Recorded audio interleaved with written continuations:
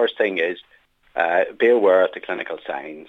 They are fairly obvious. As I say, if an animal has Bluetongue, you will see the swollen head, you'll see the drooling from the animals, you'll see the ulcers in the mouth. And again, as I say, it will be fairly obvious. Bluetongue is a notifiable disease both north and south. So if any farmer suspects that they have a case of Bluetongue on their premises, will then have to report that to the local Divisional Veterinary Office. And again, they will come out, they'll carry out an investigation and take samples if necessary.